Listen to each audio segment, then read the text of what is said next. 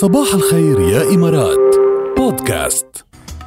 استمتعوا هذا الأسبوع بخصم 50% مع السوبر سيفر على بول، هامينج بيرد، بيكري، كولد ستون كريمري وأكتر، واطلبوها هلأ على طلبات. صحتك كيف هالأيام؟ اسمع شو رح منقلك بفقرة عيش بصحة، بركي تصير تهتم بصحتك أكتر، لأنه أهم شيء الصحة. بيمرق فترات كتيرة مننسى انه في بطاطا حلوة، مننسى انه كتير طيبة، مننسى انه إلها فوائد كتير كتير كتير كمان. بنركز على البطاطا التانية ما بعرف اذا بسموها الحمراء يمكن، بس البطاطا الحلوة إلها كتير كتير كتير فوائد. اول شيء تحتوي البطاطا الحلوة على مستويات عالية جدا من مضادات الأكسدة والعوامل المضادة للالتهابات يلي بتحارب كل المواد الكيميائية اللي بتضر خلايا جسمنا.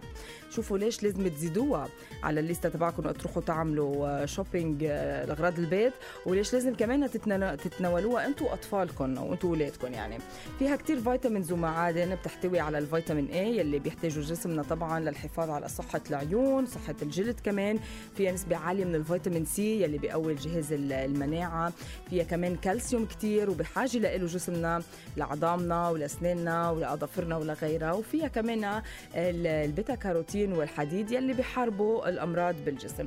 كمان من فوائدها انه سهل كتير، سهلة التحضير. فينا مثلا نشويها هيك شوي بس عادي، فينا نزيدها على بعض الاصناف، فينا مثلا نسلقها كمان ونعملها هيك مثل بطاطا مهروسة حد السلطة تبعنا او اشياء. يعني في لها كتير عدة طرق، وفيكم اصلا تلاقوا كمان كتير طرق مع على جوجل او باي مكان تاني. كمان بيقولوا انه فيها مركبات مكافحة لمرض السرطان، ولازم نزيدها على طول على وجباتنا لانه فيها بروتين فريد من نوعه بس موجود بالبطاطا الحلوة، وهو يلي بيوقف نمو الخلايا السرطانية. شوفوا قديش مهمة هيدا. عدا عن نسبة الألياف الكبيرة، بتحتوي البطاطا الحلوة على نسبة ألياف عالية جدا جدا جدا، وهذا الشيء بيبطئ عملية الهضم، ومنشان هيك بنحس انه حالنا شبعانين لوقت كتير طويل.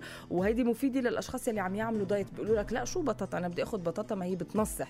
أكيد الكمية الكتير كبيرة من كل شيء بتنصح، بس إذا أخذتوا كمية معتدلة لا بالعكس، فيها نسبة ألياف كتير عالية وفيها فوائد كتير كتير كتير. فوقت تروحوا تعملوا شوبينج لأغراض البيت، اشتروا بطاطا حلوة واستعملوها، وكمان كتير مفيدة للأطفال، فكمان استخدموها بالأطباق اللي بتغذوا فيها أطفالكم.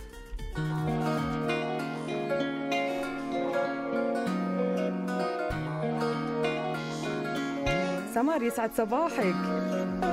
هبة بونجور. مارسيل، وائل، والله كتار اليوم عم بيصبحوا علي، شكرا كتير لإلكن.